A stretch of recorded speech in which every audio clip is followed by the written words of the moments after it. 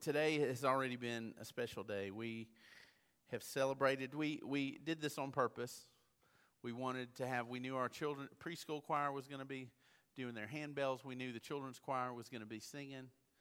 We put parent-child dedication. We wanted today to be about celebrating our families. And I think we've done that. And this morning, I want to put in your mind from the very beginning, again, the words of Psalm 127, "Behold, children are a gift from the Lord." It means that they are a possession that has been granted to us by the Lord as a gift. And this morning, I want all of our parents in the house to get that Psalm 127 phrase in your mind this morning, because it's Sunday morning and sometimes it's very difficult to think of our children as gifts on Sunday morning. And if you're a parent, you know what I'm talking about. We love our kids, but I don't think Lionel Richie ever took his kids to church on Sunday mornings. Because if he had, he would have never titled his song Easy Like Sunday Mornings. Because Sunday mornings aren't easy, are they? No, they're not. He would have picked maybe Saturday mornings had he taken his kids to church on a regular basis. But Sundays can be difficult, especially for families. They're not always are the easiest of mornings or days, but I believe that they certainly are of the most important days, because it's the day that we come together, that the Lord has set aside, that we worship Him, both individually as families and then collectively as a church family as we gather together in His house. So this morning I want you to turn to Deuteronomy chapter 6. We're going to take a look at a very familiar command of the Lord in chapter 6, but I want us to really consider what it means this morning. When you study the book of Deuteronomy, and we know that Deuteronomy isn't necessarily among the top page turners when we think about books of the Bible that you want to read on your own, but Deuteronomy is a very important book, and we find that when you look at it, the majority of the book of Deuteronomy is made up of speeches that Moses gave to the people of Israel. Moses at this point is 120 years old, and the majority of Deuteronomy are these speeches that he gives. He reviews through the book of Deuteronomy. First, he reviews the history of the people at the beginning of the book, and then he transitions into giving the people instructions on how their relationship with God was to look and how it was to grow as they were approaching the promised land that God had given them. And Moses wanted to prepare them to inhabit that land. And so as he gives these speeches, looking at the timeline, you find that this was what's happening in Deuteronomy, and what he's saying to the people is about 40 years after the people have left Egypt, after the Exodus. And so there's a very important reason why Moses needs to give these instructions to the people, and a very important reason that the Holy Spirit would inspire him to write it down and author the book of Deuteronomy so that we could have it even today. Because you see, by this time, the people in the nation who would have been 40 to 60 years old were the generation who had actually lived during the Exodus. They would have participated in it. They would have remembered leaving Egypt. They would have been maybe small children, teenagers, when they left Egypt. So by this time, 40 years later, there was a whole other generation before them that had been born. And all they had known was traveling in the wilderness as people. They were born and raised during that time of transition after the Exodus. And so there was a need for this new generation to experience what God has done and hear the instructions of the Lord in a similar way than the first generation had. And Moses understood that. And there would also be generations after this new generation who were going to come later. And so the Lord instructed Moses to write what he shared with the people, and so that it could be passed down from generation to generation. And so as Moses is preparing the people to enter into the promised land, there are some things that he knows and understands. One is that he's old and he is approaching the end of his days. He's 120 now. And so he understands that death is near. He has also received from the Lord the instruction that he would not be permitted to go into the promised land. But God did gracefully let him go to the top of Mount Pisgah and be able to look off and see where the people would end up. But God had told Moses, you will not enter there. Joshua will be the one to lead the people into the promised land. And he knew that that transition of leadership was about to happen. And so Moses, this is sort of Moses' final plea, his final instructions to the people. And these instructions come from the very mouth of God, but also the heart of God, and I believe also the heart of Moses. So if you look at Deuteronomy in chapter 4, Moses commands the people to obey the law that they have already received and the law that would be given to them. And he also warns them about idolatry in chapter 4.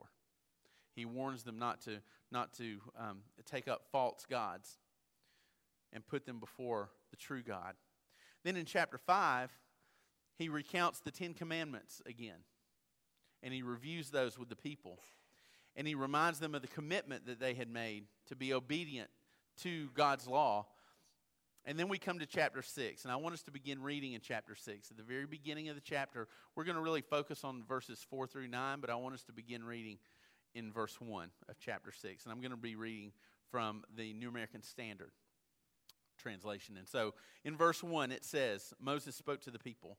And he says this, now this is the commandment, the statutes and the judgments which the Lord your God has commanded me to teach you, that you might do them in the land where you are going over to possess it, so that you and your son and your grandson might fear the Lord your God, to keep all his statutes and his commandments, which I command you, all the days of your life, and that your days may be prolonged. O Israel, you should listen and be careful to do it, that it may be well with you, and that you may multiply greatly, just as the Lord, the God of your fathers, has promised you in a land flowing with milk and honey. Hear, O Israel, the Lord is our God. The Lord is one. You shall love the Lord your God with all your heart and with all your soul and with all your might. These words which I am commanding you today shall be on your heart.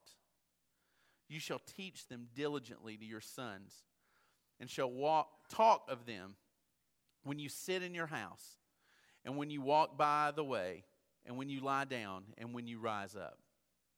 You shall bind them as a sign on your hand, and they shall be as frontals on your forehead. You shall write them on the doorposts of your house and on your gates.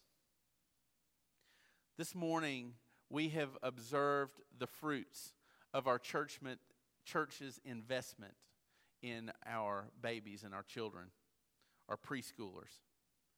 And I believe that the Lord would have all of us as parents and grandparents to begin to evaluate the connections that we are making in the lives of our children, not only while they are in church, but more importantly, when they are not at church. And so you may be anticipating this morning that this is going to be a message where I'm going to guilt you about how often you come to church. Or we're going to talk about how important it is for you to come to church every week and how important it is for you to have your children here. But we're not going to talk about that today. We'll talk about that another day. But today, I want to remind you of a calling that is even greater. Of course, it's important that you and your family are a part of God's family and that you participate in the gathering of his people. But there's a calling here that's even greater. And I hope that you'll not only hear me this morning as your pastor, but I hope that you'll also hear me as a fellow parent. A parent who struggles with these same things. A parent who hasn't figured it all out yet. And a parent who doesn't always get it right. So please, please hear my heart this morning. If you would, look with me again together. Let's look at verse 4. Moses to the people says, "Hear, O Israel, the Lord is our God. The Lord is" what? One. There's but one God that we are called to worship. Verse 5, "You shall love the Lord your God with all your heart and with all your soul and with all your might." Or your translation may say strength. "These words which I am commanding you shall be on your heart." Now, in these verses are some very important principles that I believe every parent needs to understand. And this morning, parents, I'm talking to us. Like this is kind of a conversation with us this morning, but also if you're a grandparent. But if you're not a parent or a grandparent, that doesn't mean you get to tune out. Because you also understand that as a part of this church family, you hold a responsibility, as we've said already, to aid and help the families who are raising their children. You are like adopted parents and grandparents for kids, even if your family, your kids and grandkids aren't here. So don't tune out to what we have to say. But parents, this morning, a very simple principle that may seem oversimplified, but it's there.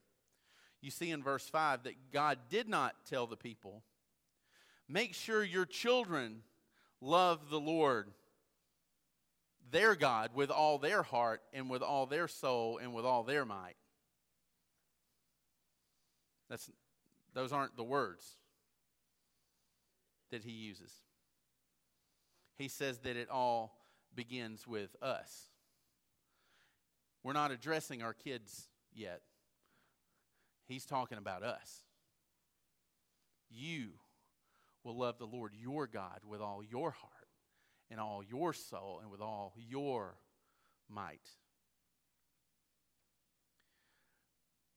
Plus, if we look at verse 6, we see that what God desires for our lives as parents is not just a programmed, robotic obedience to his laws, but that he says, "These words which I'm commanding you today shall be on your" what? On your heart. Not just your mind. Like I said, this may seem oversimplified, but I want you to think it is not difficult. If I were to take time, and for some of you I can, I see your life and I know what you're passionate about. I know what your heart loves. And anyone who knows you or spends any amount of time around you, it's not difficult for them to know what your heart gets excited about, what your passions are. And we all have different things that make us passionate. But if we as adults can look at each other and tell what our hearts are passionate about, let me tell you something about your kids. They know even more. They have such an intuition to be able to see what mom and dad's hearts are connected to. And it's very easy for them to discern that. In Matthew 6, Jesus said, "Where your treasure is, your what will be also? Your heart." So Jesus, later in the Gospels, he says that there's this connection between the things that you treasure, where your passions lie, and where your heart is. And I believe that when Jesus said, "Where your treasure is, your heart will be also," I believe that Jesus remembered the words of Moses here in Deuteronomy 6. Think about this for a minute. What else is left? Jesus said that we are to love the Lord our God with all of our, God said, love him with all of our heart, our soul, and our strength. What are we if you take away our heart? What are you if you take away your heart and take away your soul and take away your strength? What's left? Not very much. But those are all the things that God calls us to love him with completely. He has marked us for an all-consuming love that pours itself into each and every nook and cranny of our lives. And so you may wonder, well, Eric, how does that come out? Like if I want to love God with all my heart, soul, and might, how does that come out of me? How do I show God that I love Him that much? How do I live my life so that people can see that? I think Jesus answered it in John 14. John 14, verse 15, Jesus said, if you love me, keep my what? Commandments. Keep my commands. If you love me, He didn't say, if you love me, say it on Facebook and then tell everybody else to share it if they love me too. That's weak, y'all. He says, if you love me, put a fish on the back of your car. Nobody does that anymore. That used to be a thing. Or, He didn't say, if you love me, come to church. That's one of the commands. But there's a whole lot of others. Our passion and love for Jesus is directly proportional to the amount of obedience we show to His Word. It has much less to do with what we say and what we sing, and has way more to do with what we do. And maybe if we say we love Jesus, but we find it so difficult to obey His commands and honor what He says in His Word, maybe the truth we have to face ourselves is that maybe we don't really love Jesus as much as we say we do. Because Jesus says we show our love for Him in our obedience. There are two important principles here in these verses in Deuteronomy. One, before God calls us to lead them, talking about our children, before He calls you to lead them, He calls you to love Him. Can you remember that? Before He calls you to lead them, He calls you to love Him. And you can't do this one until you can do this one. God also calls us to love Him through obedience that grows from our hearts and a desire to obey Jesus, for His commandments to be on our heart. That we love His Word and that we desire to obey it. Not that we do what we think we have to do to be able to check things off our list so that people can say we're good Christians. Let me just say something to you, church, and to families and to parents. You can make sure that your kids are in this church every day of their life, every time the doors are open, every opportunity there is to have a Bible study, come to Sunday school, be in worship, go to camp, be a part of any activity that we do. You can make sure that your kids are here for every single thing that we offer and still never teach them anything about what it means to love Jesus. My fear is that there are too many families in churches everywhere who think that they're fulfilling God's calling by getting their kids in the car and bringing them here. Even worse, there's some who think if I can just get them in the car and drive through the parking lot and drop them off, that somehow they're honoring the Lord. And God says that is completely not what I've called you to do. You can't teach your kids to love the things that you don't love first. You just can't. You will not be the one to teach them how to love God. Somebody else will. We can't teach our kids to love the things that we don't love. Dads, if we want to teach our sons to love, cherish, honor their future wives, they have to see Dad do it. They have to see us model that for them. Moms, if you want to raise daughters who will love and honor and respect and support their husbands, then they have to see Mom do it. They have to see Mom and Dad do that everywhere to each other, not just at home, behind closed doors. They have to see you do it when you're out in public. They have to see you do it when you're at church. They have to see you do it on social media to honor one another, to show respect for one another.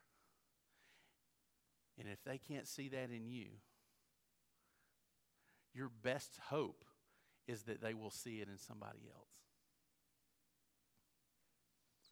But it's not somebody else's role. It's yours. First, Moses commands the people to love God with everything. And so in order to equip them to love God, he had to direct them to God's law. Because Jesus said, if you love me, you will keep my commandments. So Moses understood that the key to them loving God was them understanding how to be obedient to his word. And it only makes sense that for us as parents, we have to equip our kids to love God by teaching them how to obey his commands. Right? You see the connection here. Look at verses 7 through 9. The Lord says through Moses, you shall teach them how? Diligently. You shall teach them diligently to your sons, and shall talk of them when you sit in your house, and when you walk by the way, and when you lie down, and when you rise up. You shall bind them as a sign on your hand, and they shall be as frontals on your forehead. You shall write them on the doorpost of your house and on your gates. We teach our kids to love God by teaching them to love God's word. That's how you do it. But there's a very important principle here, and that is the identity of our children's primary teacher. As for 16 years, I have been able to serve as the youth pastor to your families, children's pastor to your kids, and I have loved every minute of it. And now serving this church as senior pastor, I'm extremely grateful for the investment this church has always made in its ministries to kids and teenagers. The products of those ministries are sitting in this room, and there are parents in here who are still raising their kids in this church because of the faithfulness of this church to love them and teach them to love God's word. I'm extremely grateful for that. But we have to understand this principle, very important, that this church, as great and supportive as it is, will never, ever hold the responsibility, nor will it be given the responsibility to be any of our children's primary teacher of God's word. That job is yours. That job is mine. Whether you realize it or not, the church is not the primary teacher of your children's spiritual life. You are. We want everything that we do at this church to encourage and equip parents in fulfilling that responsibility as we grow together, and we're going to continue to do this. In this coming week, I'm going to have the privilege of meeting with folks from our personnel committee, and we are going to actively begin our pursuit of 2 new staff positions here at First Baptist Lindale. We're going to find another youth pastor, and we're also going to find a children's pastor. And those are going to be our 2 new staff positions, and I'm excited about it because I know just the way God had all of this worked out to put me here, he's got something worked out for these 2 also. And I don't know who they are. I don't have a clue. But church, if you're not already praying for those people, you need to start today. because there is a great, great future ahead. And how God fills those roles is going to be a big part of it. And over the years, I've seen something that shouldn't be overlooked working in this church. And you may be wondering, Eric, you're making it sound like that the church can't impact a child unless their parents do their part. No, that's not at all true.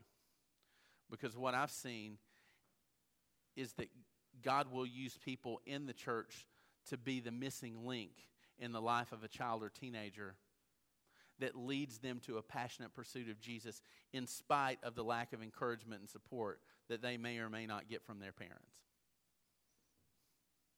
There's some champions, kids who are honoring the Lord with their life, who you as a church have loved and invested in without their parents' help.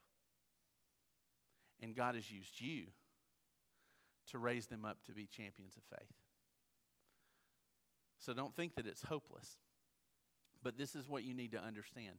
This is why our volunteer ministries in our children and youth departments are so vitally important. This is why that when you volunteer to take care of our babies, when you volunteer to help with preschoolers or kids or our teenagers, that you are becoming a person that God may use to stand in the gap in the life of a kid who has no spiritual influence from mom and dad. So that is why it's important for you, whether you have children or grandchildren here or not. When you volunteer, believe it or not, to change diapers in the nursery, that is eternal. It's not babysitting. It's a big, big deal. When you take the time to lead some first through third graders out of this place and go over to another area of our campus and teach them God's word, you are backing up parents and you're filling in gaps that some parents are leaving. It's so important. But while that is important, what I want us to understand is that our ministries will never, ever be able to duplicate the power of a parent who loves Jesus first and teaches their children to fall in love with the Bible and to be faithful to its commandments. That's why when we do baptisms here, I love when parents come to me and say, "Hey, I need help.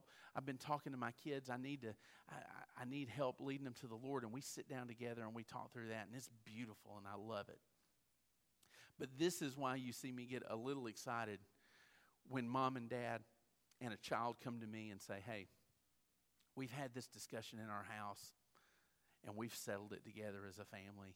And we're just coming to let you know that it's done, that this decision has already been made." To have those kind of conversations happening in homes is even greater. Of course we want to have those conversations here. And of course we want to help and we want to be a part of that. But how much is God honored when parents are equipped enough to be able to sit down with their kids and explain the gospel and be able to lead them into a relationship with Christ? So Moses gives them some instruction about how to lead their kids to love God's word. And he gives them some very specific things. And if we were to translate those into modern day, we might say something, Moses may say something to us today like, he told them to teach them diligently. Have intentional time of Bible study in your home with your kids. And this can be a struggle because we make so many other things priorities and we fill our families' calendars with things, and this is a struggle in my home as well. And I'll be honest with you, as a minister, as a children and youth minister, and now especially as a pastor, the pitfall that people like us fall into is that we spend so much time reading and studying and preparing to teach you and your kids, and I will neglect that time with my own children. We don't have it all together. We're figuring it out. But to have intentional time of Bible study together as a family, find a devotional book that you can share together at night before you go to bed. when you sit down to a meal, make reading the scriptures just a few minutes at the beginning of your meal. Have family discussions. When you leave here, go home and read the scriptures that we talk about here and talk about what it means and what is each of our roles in it and how do we live this out at home. Moses told the people to teach the laws of God diligently to their children, intentionally. But on top of that intentional time, he said, talk to them as you walk and walk along the way and as you lie down and as you rise. In everyday life, there are applications of God's word to be made. You know those teachable moments that happen with your kids. It's in situations. It's in things that happen. They come home and they tell you about something that's happened at school, or you experience something together as a family, and there's a moment, there's an open door that God gives you to say, hey, insert my word into this part of life. Insert my word and my law into what they're experiencing, to what you're going through as a family. And use those teachable moments to actually teach. And instead of just giving them good advice and good wisdom, give them wisdom from the Lord. Give them wisdom that comes from God's word. And give God the credit for it. Because y'all, we're not that smart. We are not. If we give our kids any good advice that comes from God's word, send them back to God's word and say, you know what, I'm not smart enough to figure that out. But I've lived life and I know what God's word says. And I want you to know what God's word says. And take them back to his word. And Moses talks about how to put the scriptures up on the gates and on the doorposts of their homes. Give the scriptures a place of honor in your house. Don't let them be hidden. Make the scriptures a focal point in your house, in both the living space of your house, but also in the time that you spend together in your home. Hang God's word all over the place. Put scriptures up everywhere. There's so many neat, like my wife loves Hobby Lobby, y'all. I know everybody loves Hobby Lobby. And, you know, Hobby Lobby's like the Christian, you know, like the Chick-fil-A of home decorating. And, guys, there's all kinds of stuff. There are all sorts of things. You don't have to be creative. You don't have to know how to paint and write stuff pretty on the wall. Like, just go buy it. Invest in that stuff. Hang God's word up all over your house so that everywhere you are, you can see it and they can see it. And then teach them what it says and teach them what it means. We have a chalkboard. One of the ways that we try to implement this in our house, in our kitchen, we have a big frame chalkboard that's just hanging on the wall. And every couple of weeks, Kim will find a new scripture passage and we'll write it on the chalkboard. So every time we come in the kitchen, we can see it. We can read it. It begins to soak into our hearts and our minds. Leave notes in different places. Write scripture verses and put them in your kids' backpacks. Put them in their lunch boxes. Put God's word everywhere. If you've got a computer at home, type God's word. Put scripture as the screensaver on your computer. So that when it sits idle and you or your kids come down to sit in front of the internet, before they can open it up and put their password to get online, they see the word of God in front of them as a prompt to remember what his commands are. Put them in places that you go to a lot. Put them on the refrigerator. That's where I go most often. Put God's word there. Give it a prominent place in your home. Teach your kids to love it.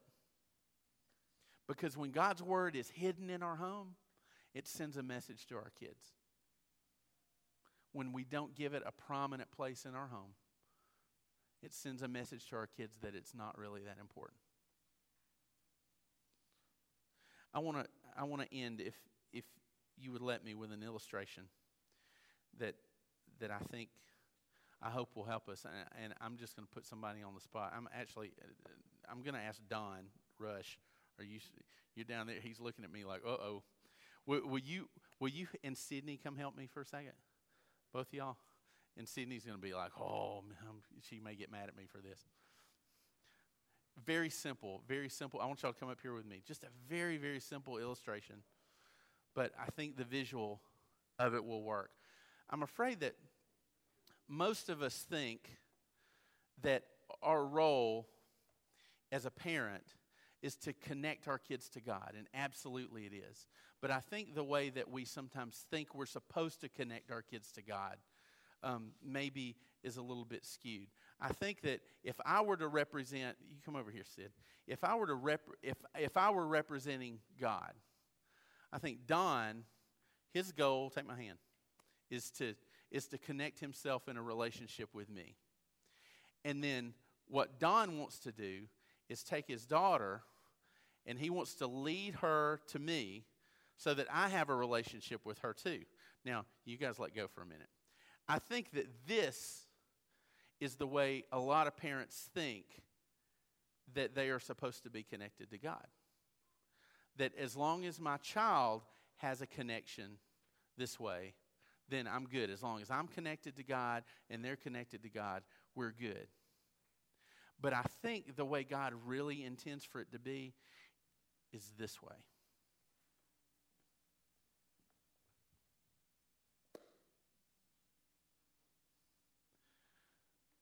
That once you're connected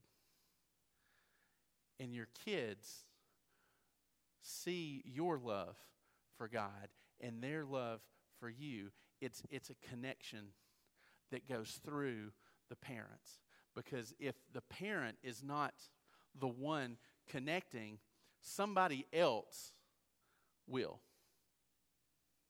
And what's a tragedy is that instead of being in this place, some parents are satisfied with letting a youth pastor, a Sunday school teacher, or some other adult in the church be this connector between God and their kids, when God says the whole time, no, it's supposed to be you.